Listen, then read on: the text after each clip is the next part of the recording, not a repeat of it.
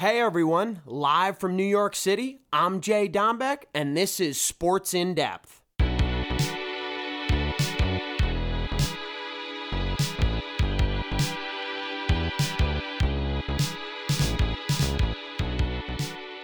Hey guys, I love y'all. Sports in Depth back at it. I wanted to congratulate the great Scotty Scheffler. He earned his first 4 wins in the shortest span in tour history. Absolutely showed up at Augusta National, and just a difficult golf course, a golf course where you're going to pay for the errors you make out there, and he minimized his errors and put it in the fairway off the tee. He was just phenomenal through 4 days. Good with the putter, and short game was just remarkable, setting himself up for birdies down the stretch. I thought a lot of golfers this long weekend off the tee putting themselves in a position where they had to lay up on their second shot, and before you know it, they have par opportunities instead of birdie opportunities. We know a lot of holes at Augusta are just par holes. It's a golf course with great difficulty. Only great golfers win here, like Scotty Scheffler. And just a remarkable run he is on. I thought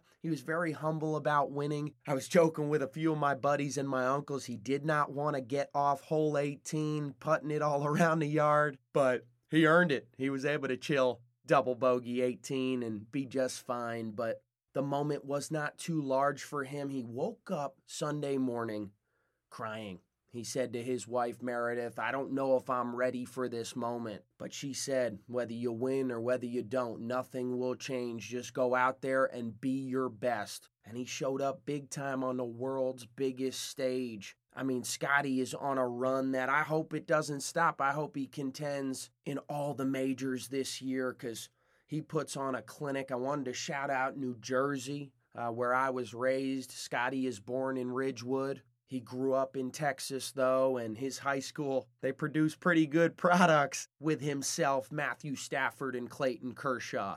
3 guys who play their sports at the highest level and show up when it matters most. I wanted to talk about Rory McIlroy, and what he did on Sunday was just absolutely awesome. He tied the course record with a 64. And I wanted to talk about the roars on 18 for McIlroy and my boy Colin Morikawa, just both chipping in. It was just great for the game of golf. Rory was joking. He came in second in this very tournament, but just talking about how he had so much fun on the golf course. And this is what golf is all about. You're not always going to come in first, but enjoy while you're out there making history at Augusta National, golf's biggest stage. I call it the Super Bowl of golf for a reason, and Rory showed up big on Sunday. He wished he putted a little bit better Thursday through Saturday, because then he would have ran away with this thing, but Rory was hitting fairways. He's a bomber off the tee. Irons and putting looked outstanding on Sunday. I wish they looked better throughout the whole weekend, but that's okay. I mean, Rory's going to probably win the Masters to complete his career Grand Slam pretty soon. He's just going to have to wait till next year to really get it done.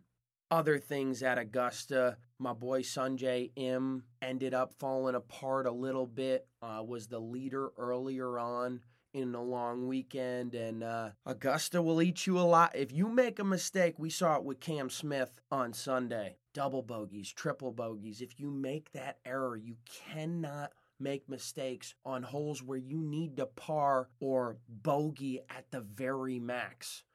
Double and triple, it takes you out of things. And I thought Scotty did a great job all week with par saves. That's really what wins at Augusta. You're not going to birdie every hole, but try not to bogey too much. Put yourself in a chance where you're going to be 3, 4, even 2 under on the day should be just fine. And Scotty really showed up. He is a great young man. Only 25 years of age, turning 26, born in 1996, just showing out at a young age. Fastest to number 1 in the world, and that's really something to be said. I think Scotty's going to be around this game a very long time, and Jim Nantz said it best. This kid showed up when the lights shine the brightest, and walking up 18 on Sunday, knowing he's got this championship in the bag. A heck of a walk up, one for the ages. I got emotional myself. I love when young kids get it done at the highest stage. Scotty is a family guy. His whole family was there. All of his in-laws were in attendance as well. A lot to be said, and I'm really, really happy for Scotty Scheffler, and I'm really, really happy for the PGA Tour having new winners. You know, we saw Tiger Woods and transitioning over to Tiger. No, he didn't play his best golf, but what an accomplishment. A car accident under a year and a half ago, and out here competing on Sunday at the Masters, making the cut, doing everything he can. He wasn't sure if he'd ever be able to walk normally again after that accident, let alone compete at the Masters. He was so emotional and so happy about the crowd and all the patrons in attendance on Sunday and all throughout the weekend. Tiger is a golf savant. I use savant when someone is at the top of their game and top of, just he's come so far when it comes to just being a better man as well as a better player. And he congratulated Scotty. His whole family was with him. It wasn't about just winning the Masters this year for Tiger. It was about competing and doing the best he could when the putter was really not his friend. Saturday and Sunday, it was not his friend. But Tiger, we hope to see you back. He's committed to the Open at St. Andrews. We will see about the other two majors, but shout out Tiger for it was more than getting a win this week. It was just about competing to the best of his ability, and Tiger Woods was able to do that. So that's enough on golf. I always joke it's a bittersweet moment with golf because golf is such a special game. We know everyone's in love with football, basketball, baseball, etc., but golf at the highest stage, it's just remarkable. It's such a challenging game, and to see these guys show up big on a course that a scratch golfer at a country club would shoot 20 over at Augusta, and these guys make it look easy. Even a bad round, them going 6 over, is just remarkable. Golf at the highest stage is as challenging or more challenging than any other sport in the world. Shout out to golf. Masters, we got to wait another whole year, but it was really fun. And once again, shout out Mr. Scotty Scheffler, the New Jersey, Texas product. Transitioning over to the NBA, I am so very excited that on our release date, April 12th, I shout out April 12th for another reason. My best friend in the whole world, my sister, turns 27 years old. Happy birthday, Key.